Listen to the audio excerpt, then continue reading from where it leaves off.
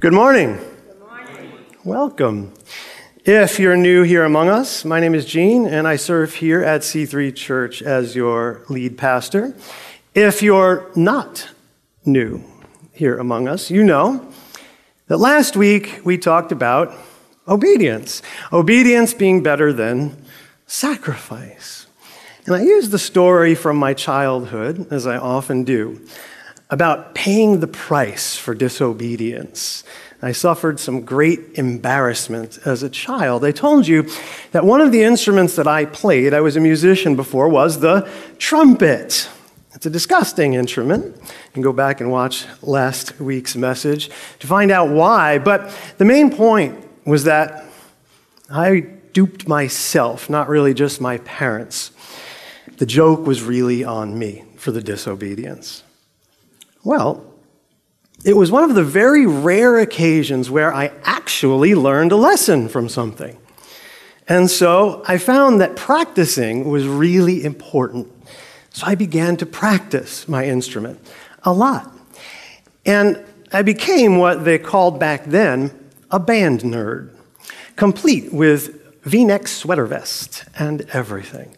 Now, if you judged me by outward appearances, kind of a skinny kid playing the trumpet all the time, sweater vest, V-neck, you'd think by outward appearances that I was someone who got really good grades. And if you assumed that about me, you would have been wrong. I got terrible grades. I was a horrible student. If you know anything about me, you know that I used to suffer from a form of dyslexia. Made school really tough. They didn't have the same kind of resources back then that they do now, and they didn't know as much about it. So they worked on it, they treated it, but not so much. I got really, really bad grades. So essentially, I was an oxymoron. I'm not going to go further down. Well, a lot of word plays there. Anyway, I was an oxymoron. It didn't make sense. And I suffered a lot of rejection as a result. I don't know if you remember this, but you had a lineup at recess or in gym class. You line everybody up, and then you'd have a couple of team captains, and those team captains were the cool kids, right? And what did they do? They picked all the other cool kids first. And so I don't know if you know the feeling, what it feels like to be standing there and picked last or picked by concession, right?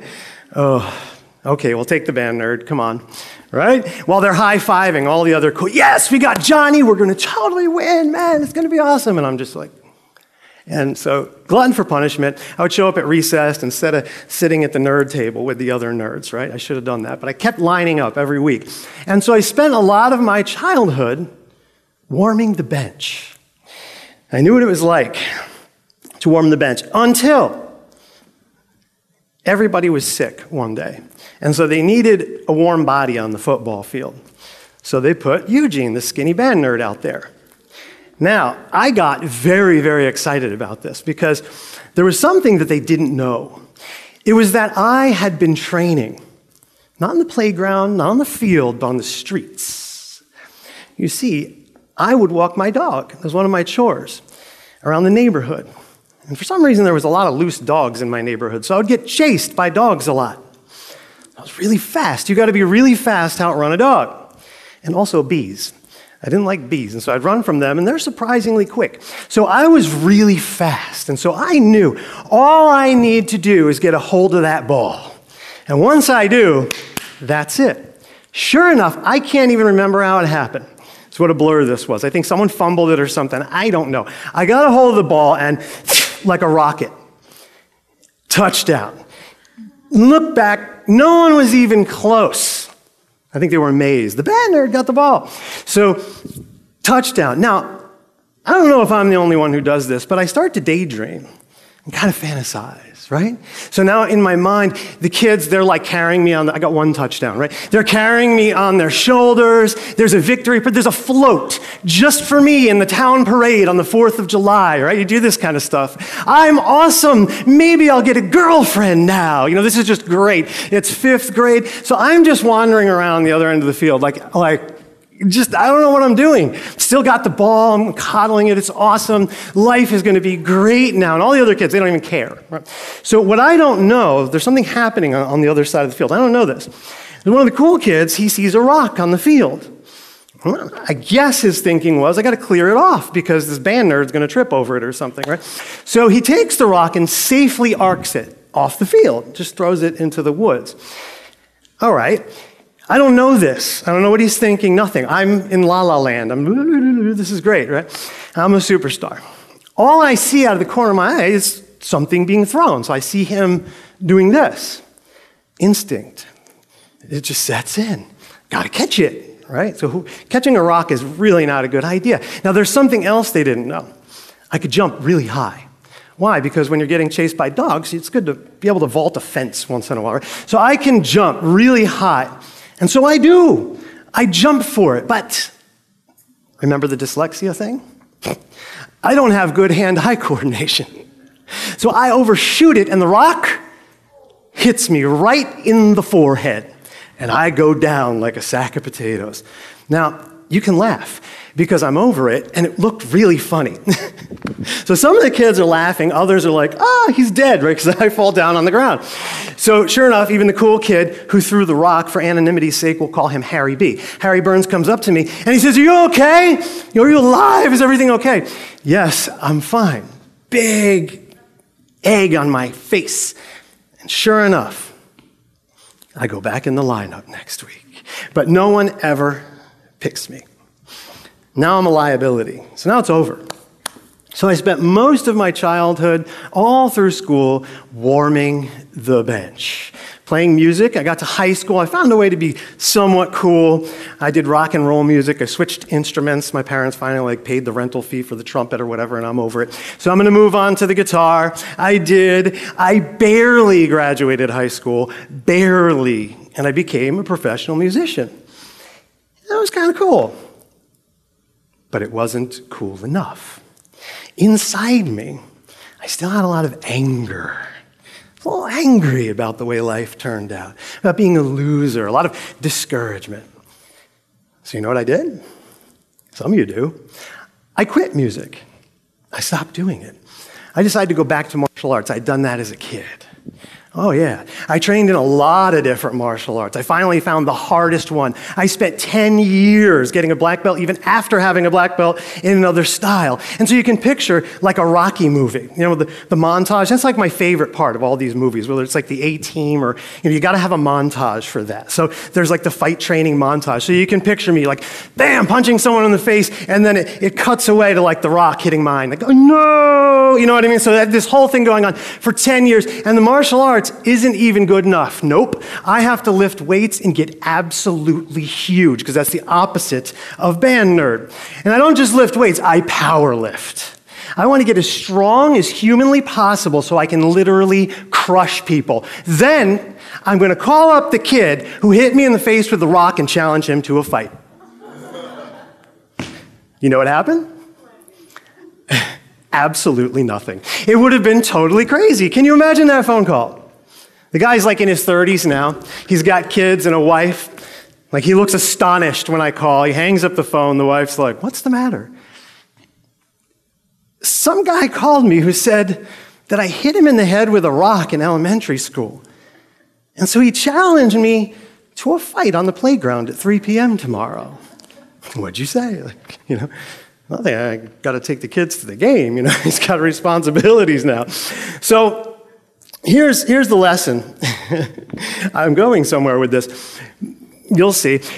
But the immediate lesson is this. When you see people who by outward appearances look pretty amazing, they got that way because there's something wrong with them. There's hurt on the inside. So I run a ministry now. I see the big guys come in, and they're all jacked and huge. I'm like, it's okay.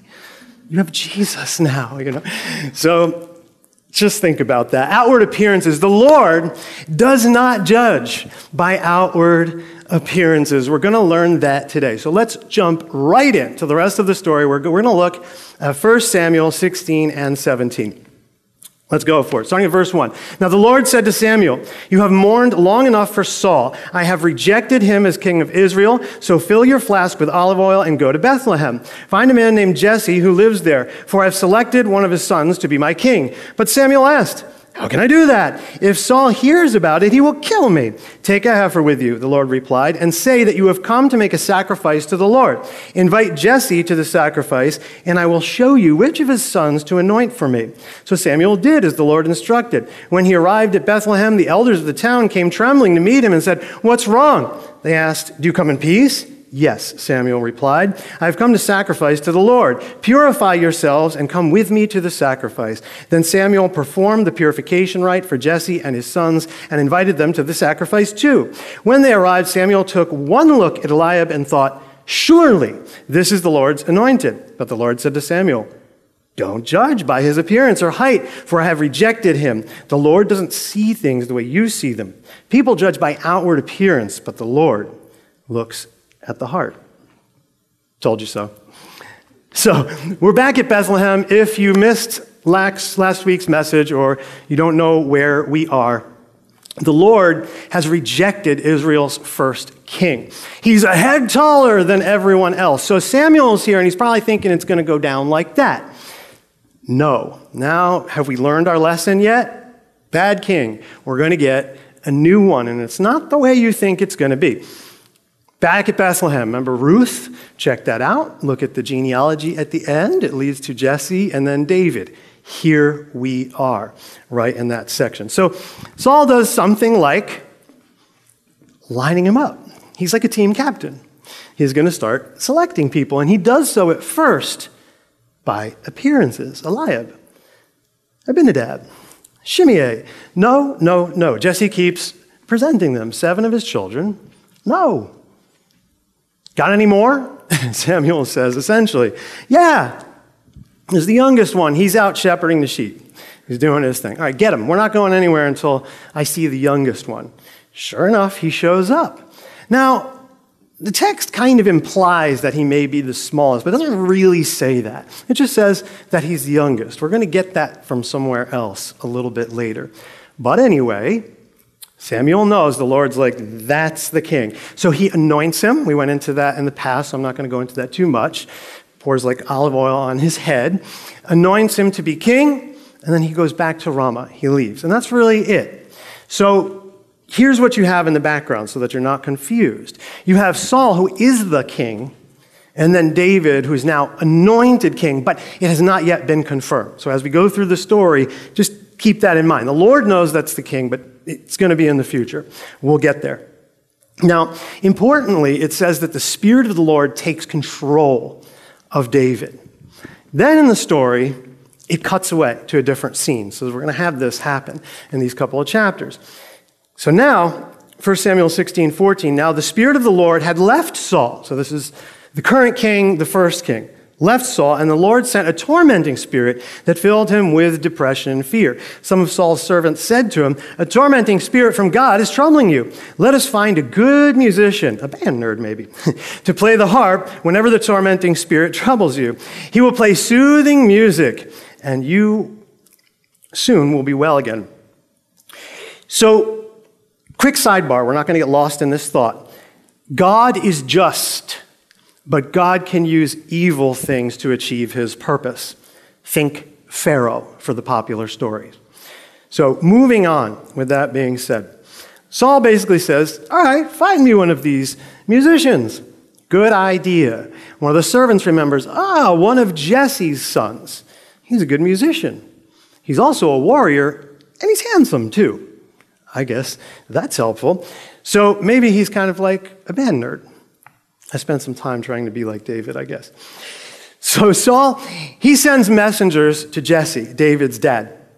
And Jesse complies, and he sends David off with like kind of an offering. Sends him with a goat, a donkey loaded up with bread, and a wineskin full of wine. Now, I want you to keep this in your back pocket, or if you're taking notes, because this is going to be interesting. Jesse, David's dad, and Saul have at least 2 exchanges. Remember that. So here's one. He sends David because they sent messengers to him.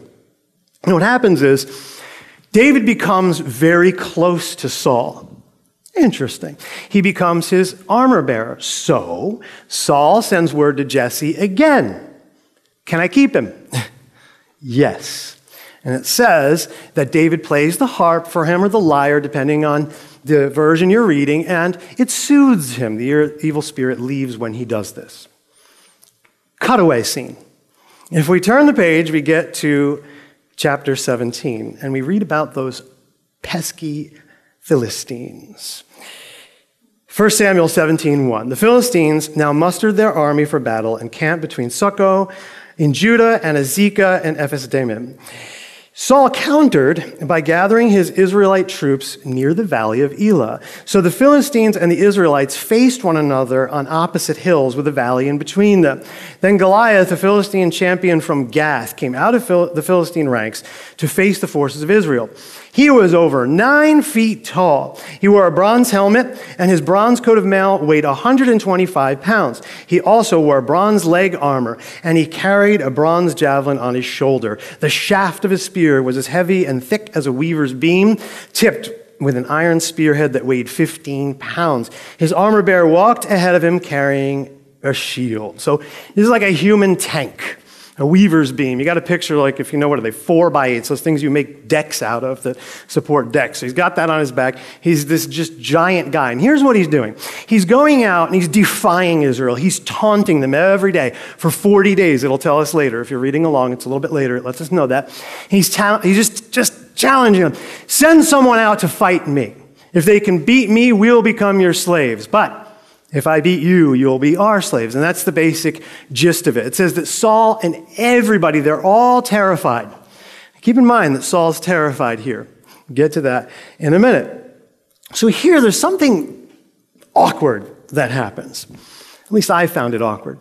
David, Jesse, and his family, they get reintroduced again. That's interesting.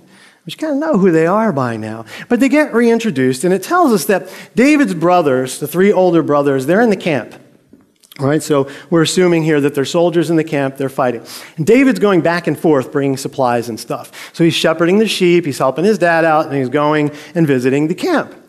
So it says that one day, Jesse sends him with some roasted grain.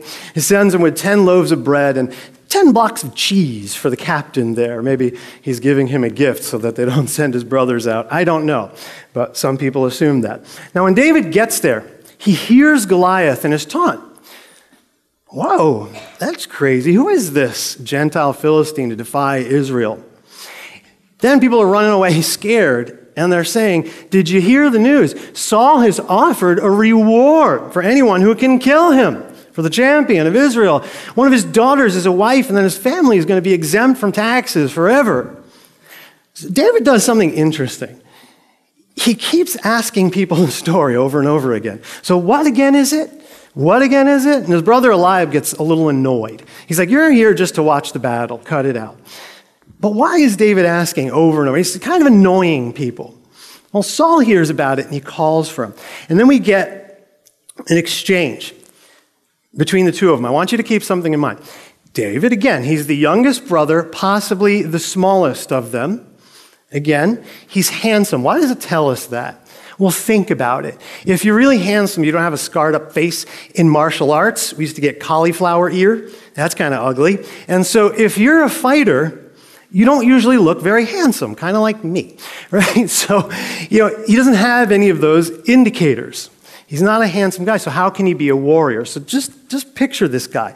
Maybe a little smaller than average, not quite like the statue of David, and he's handsome. That doesn't look like a mean old warrior. But here's the thing. Despite appearances, David wants to come off the bench. Right? So he wants to get involved here. He's a warrior, it said earlier. So now you have this interaction between Saul and David. They're face to face. Keep that in mind.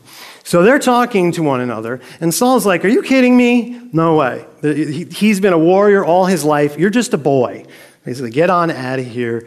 It's not going to work. David said, wait a minute. I'm a shepherd. That means that things attack my lambs like lions and bears. And so when one of them does that, I grab it by the jaw and I club it to death. And so Saul seems pretty convinced by that. Think about it. What's a human, even if he's a giant, compared to a bear? I've never fought a bear, of all things. Got to be kind of difficult. He says something very important. He says, the Lord who rescued me from the power of the lions and bears will rescue me from the power of this Philistine. Who? The Lord. He knows he has God on his side. Remember, it says the Spirit of God took control of him earlier. So it's not by his own power, and he knows that. So now we have a little bit of irony. Saul offers him his armor, but he's not comfortable with it. Shepherds don't wear armor. And so, no, I didn't need that for the lions and the bears. But think about something. What did it say about Saul earlier on when we got introduced to him? He was a head taller than everyone else. Well, I know people through the ages have gotten taller, but perhaps there's someone 6 feet tall there. If he's a head taller, he's like 6'9" or something like that. He's a really tall guy. So of course, if David were imagining him as the shorter brother, armor's not going to fit. But I want you to keep that point in mind for a little later. He's a very tall guy. Saul's big. So now David arms himself with his shepherd gear. He has his staff, he has his sling, and he picks up 5 smooth stones from the wadi, or the stream. Why are they smooth? Probably because the water runs over them, smooths them out, so they're very aerodynamic. So he gets them ready, and he comes out to fight Goliath. But Goliath does not receive this very well. It's insulting. Right? Would you send this little boy out to fight me, the champion? This is ridiculous. So he's cursing him by the name of his gods. He says, what am I, a dog that you come out at me with a stick? Really insulted. Well, one little point, too, about the 5 smooth stones. A lot of people miss this. How many Philistine kings were there in towns? Remember the rats and the tumors? So you probably have a representation here. Interesting. A lot of people miss that one. Anyway, David's retort is this, 1 Samuel 17:46. Today the Lord will conquer you. Who? The Lord will conquer you, and I will kill you and cut off your head. David is just an extension. He's a tool. And then I will give the dead bodies of your men to the birds and wild animals, and the whole world will know that there is a God in Israel. And everyone assembled here will know that the Lord rescues his people, but not with sword and spear. This is the Lord's battle, and he will give you to us. These are the very key verses to getting this story right. We'll come back to them later. So, most of you know the story. David, I know that feels, hits Goliath in the forehead with a rock. He goes down, presumably he's knocked out. Then David does what he said he was going to do. He grabs his own sword, insult to injury, literally, and cuts off Goliath's head. So now the Philistines, they're in a panic. They run off, but they're killing them. They're slaughtering them. Their bodies are strewn everywhere, all the way back to towns like Ekron and Gath. That's it. They've won the battle. It gives us some information here, which is probably very retrospective. It says that David puts Goliath's head in Jerusalem. Jerusalem doesn't really exist yet. It's Jebus, so it's probably retrospect. And the armor or weapons, some versions say, in the tent. Later, we're going to see that he retrieves these things from Nob. They're not quite in that area. Anyway, after the account, we usually see this. 1 Samuel 17, starting at verse 55. As Saul watched David, so it's going backwards, out to fight the Philistine, he asked Abner, the commander of his army, Abner, whose son is this young man? I really don't know, Abner declared. Well, find out who he is. The king, this is Saul, told him. As soon as David returned from killing Goliath, Abner brought him to Saul with the Philistine's head still in his hand. Tell me about your father, young man, Saul said. And David replied, his name is Jesse, and we live in Bethlehem. Now, there are some of you who might be scratching their heads. Why? Well, because Saul should already know who David is. That's weird. Think about it. He had at least 2 exchanges with him, right? Can David stay over? Yeah. So he knows who he is. He had him there. It says they developed they loved one another, literally is what it says. They loved one another. They had a great relationship, exchange. He's like the only remedy that Saul has for this evil spirit. Huh? Now, interesting, right? He tried on his armor and everything, had the whole talk with him. How does he not know who he is? Now, I've seen people wrestle with this, and I've seen pastors do it and scholars do it. It's funny. And they'll say things like, well, he's at a distance, you see? Wrong. They get him, and then he has a face-to-face conversation with him. He's close enough to see him. He defeated this. What? And when we keep reading the story, we'll know he has a problem. He knows exactly who he is. That's weird. Now, you might also be scratching your head in the opposite direction. Because in certain Bibles, these verses aren't there. If I read these verses in an Orthodox church, for example, they'd go, what? What is he saying? That's not in my Bible. There are also a lot of versions that make a little note that says the oldest translations don't include these verses. They don't have the same problem. So there's an obvious clue going on here. Now, if you're curious, you can go to the beginning of this series, look at the intro, and look at the Bible study that follows, and I talk about the earliest copies of the Christian Bible. They're actually in Greek, which is why I'm such a huge fan of Greek, Old and New Testament. So when you go to the earliest copies, this isn't there. The oldest copies. So for more on this, you can also come to the Bible study. I'll be talking about it. There's some pretty remarkable arguments for using that text and that text only. One of them comes surprisingly from St. Augustine. Quite interesting. So these verses being absent in the oldest translations, it explains a lot, clears up a lot of confusion. They say the water is purest at the source. Makes sense. It also explains something else that most Christians don't know about Goliath. In the oldest translations, he's 6'9", not 9 feet tall. Interesting. So I want you to think about a little point here on the side. And it'll probably play in better next week when we talk about Saul, their interaction, and David. 6'9". Goliath is about a head taller than everyone else. Like who? Saul. So why didn't Saul go out and fight him? So that'll answer some questions as to why these things are happening. Now, I want to make an important note here. This is a real Bible study thing where we're really going to study the Bible on Wednesday, dig into the text, and dig into some hard stuff, some difficult questions. Here's an important thing that I want you all to remember. No matter what variations there are, and you can identify this, you don't have to be a scholar, you don't have to know all this stuff. Just pick up 2 different Bible translations, open up the same page, and it's a little bit different. That's okay. Because regardless of any of the differences, translators will just render something. We talked about a very difficult translation on Wednesday. I didn't know the Greek words. I just didn't understand what they meant. So I had to text my Greek teacher, and we were in real time. She's texting me back answers. Right? Greek is very difficult. So one word can mean like one whole sentence, just to translate the word. Greek person's nodding her head. It's very difficult. It's very colorful. It brings up a lot of imagery. So, naturally, one translator is going to look at it and say, yeah, but I think it's painting a picture more like this. Or, let's do a real literal picture of what's going on here. And that's okay. They're both correct. They're just both a little bit different. So I just want to encourage you guys, it's okay. None of the translations, none of them changes the central meaning of the message and the fact that the whole thing's about Jesus. So it doesn't change the gospel message one single bit. If we subtract these stories, it doesn't change the meaning of the story. If we add the stories, it doesn't change the meaning of the story. Be comfortable in that. So on this topic, things being redacted from the Bible or added to it, a lot of people don't know that in the oldest copies of the Christian Bible, there's an extra psalm in there. Psalm 151. Why do I bring that up? Well, because David has a lot to do with the Psalms. He writes about 74, 75 of them. Remember, he's a musician. I'll stop calling him a band nerd. He's a musician, and so he's a psalmist, and he writes these things, as Jesus says, under the inspiration of the Holy Spirit. The Spirit is controlling him, and so they become scriptures.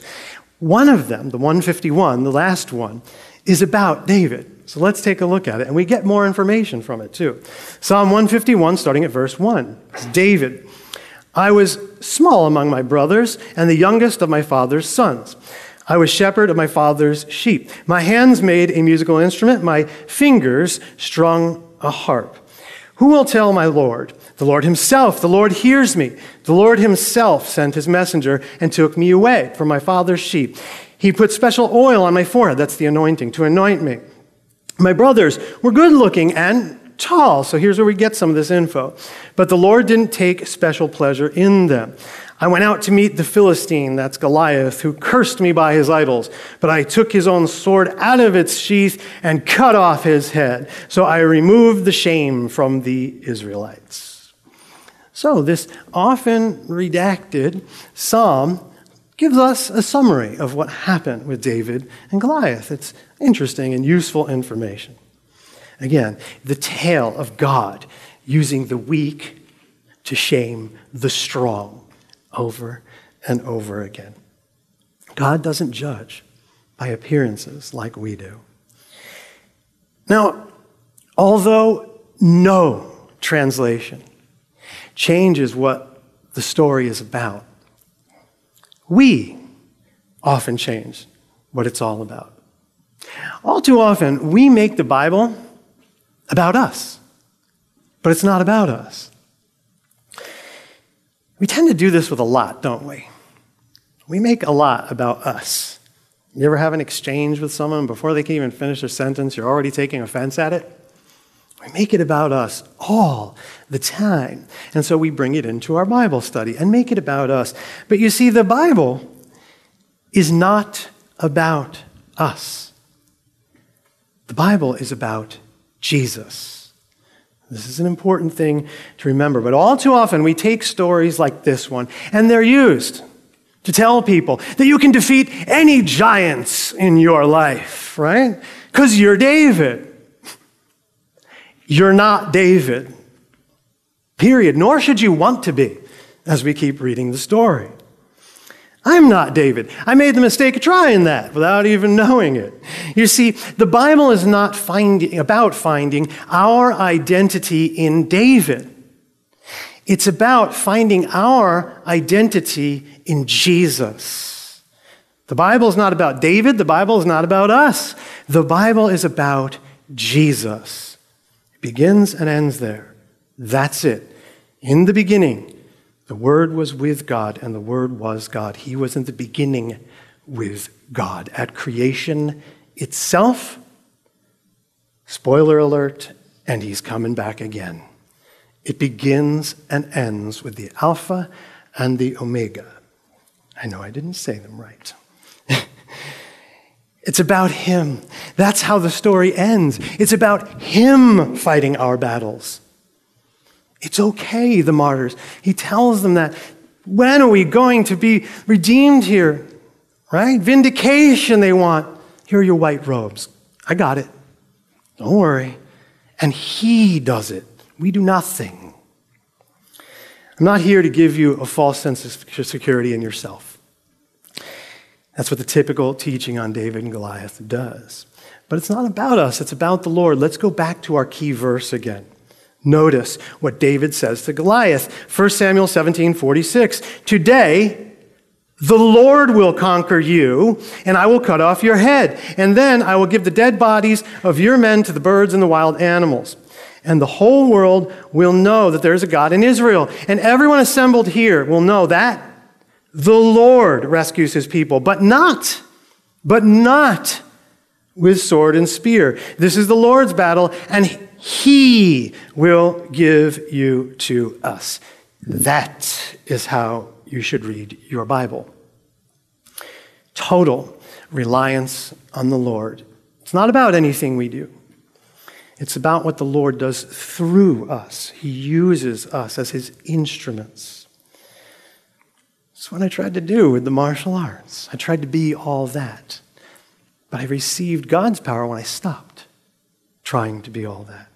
Now, here's the thing. The Lord used that to teach me a lot of things. Kind of like David in the shepherding field. He had to have the ability to do the sling and all that other stuff. But it was the Lord who made that victory happen. We have to remember that.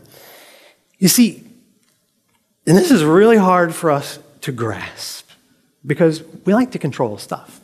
We don't like trust. We don't like faith very much, if we're being honest. The miracles happened in my life when I did the exact opposite of what the world told me to do. The miracles happened in my life when I let go and let God. The miracles happened in my life when I did the opposite of what my training told me to do. Submit. Submit. That's a bad word in MMA, if you watch it. You're not supposed to tap out. That's what the world tells you. Don't tap. Don't give up. But that's precisely what I had to do. When I stopped fighting, when I surrendered to the Lord, I was then able to receive his Spirit. I've seen t-shirts say, Jesus didn't tap. Wrong. Wrong. He submitted and he died. He submitted to the Father's will. Not your will.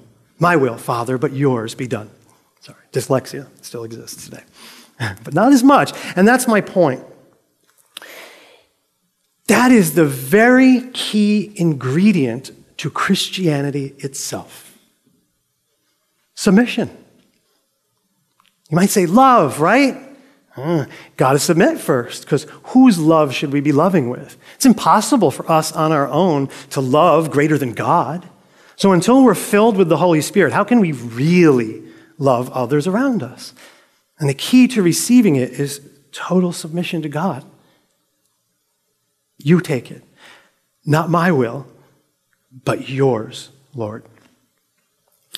When we relinquish our will and receive his, when we're baptized, we must submit to receive the Holy Spirit.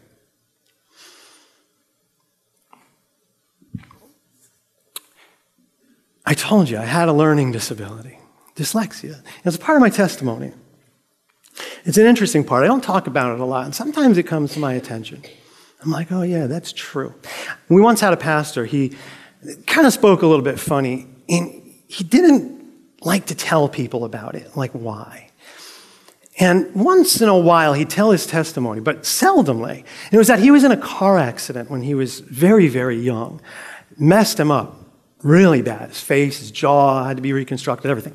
And you could see a scar on his face.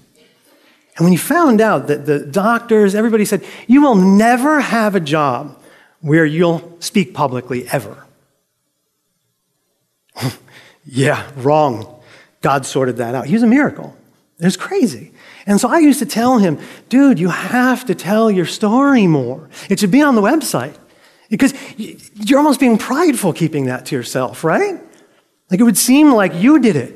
Tell everybody, you're a miracle, man. This is crazy. It's so funny how sometimes you get advice back from yourself that you tell somebody else. I don't know if you know what it feels like. Maybe you related to the lineup, right? Maybe you can relate to this, but it might be harder for some of you. To be sitting in a classroom, is year after year after year, sitting in a classroom feeling worthless. There's always the rejection, right? Oh, the band nerd, okay, there's that rejection. Now you got that. Then you're sitting at a desk. You look around, you have no idea what's happening. No idea. Like literally, we're doing fractions, right? You got dyslexia. How hard are fractions? Forget it. Forget it. And so I'm looking around and everybody, every single kid is busy at work. And I don't even know what they're doing. How does that feel? Horrible. You're worthless. My mom was pretty good, but my dad was less sympathetic. He didn't understand it, and that's okay. But to be told that at school, then when you go home, then you have to stay inside because you failed. Then you have to go to summer school. They don't have AC in New York, but it gets real hot. So that's like prison, right? You practice your instrument. That was my only outlet. It was the only thing I was good at, but everyone thought it was uncool. And so what did I do? I did things on my own. First, I try to self-medicate, right? Start drinking and drugging, and then I'm awesome, right? So it's the 80s, I grow my hair out real long, and now I do shows, and I get my attention that way. That's how I get it, because it's immediate, and I'm cool. The girls like me now. And so I'm 16 years old in a bar, smoking and drinking. But it feels good immediately, doesn't it? It didn't work. So let's try something else. I'm going to get huge and go beat people up. I'm going to make a living out of it. It doesn't work. I tried to do this on my own. I know how rejection feels, and I know what happens when we try to solve it on our own. But here's what I want to tell you. When I gave up, when I hit a wall, I said, forget it. I'm going to let God take care of it. A miracle happened. Think about it. I could barely read. I read a lot, for those of you who know me. Did it look like I was struggling reading the scriptures? How's a kid with dyslexia do that? It's not rewritten for me or anything like that. There aren't any extra accommodations here. And I want you to think about this. So now I'm giving myself advice that I was giving to that pastor. I want you to think about this for a minute. Couldn't read English so bad that I would make jokes. Ask my wife when we first got together.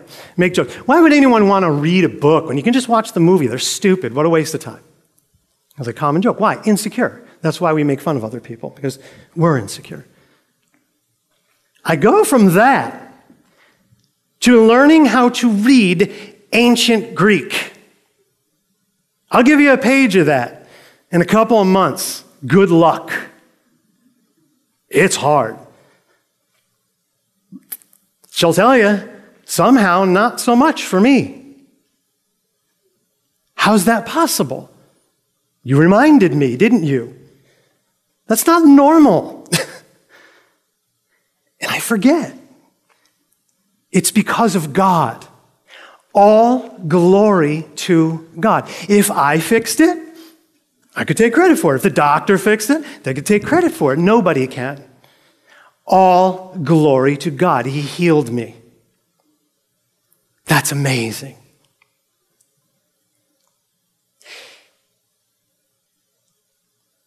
It was when I did the opposite of what the world told me to do. That is just my encouragement. If you hear anything else today, you're going to go out and you're going to hear all kinds of things. You're going to hear remedies. You're going to just, please stop listening to it. Just listen to what the Word of God says. Just please stop listening to it. It's all meant to dupe us into division. That's all it is. Just stop it. Just listen to God. Listen to God. Submit. Slow down. Receive the Spirit because it'll heal you. Be in God's Word more. That's my encouragement. You see, I tried equipping myself with the worldly armor, right? It looked pretty good on the outside. Wasn't working. Try something else. Wasn't working. Think about this. David could have worn the armor. David could have worn the armor and he didn't. Instead, he was equipped with what? The armor of God. And that's what we, Ephesians 6, should be equipping ourselves with.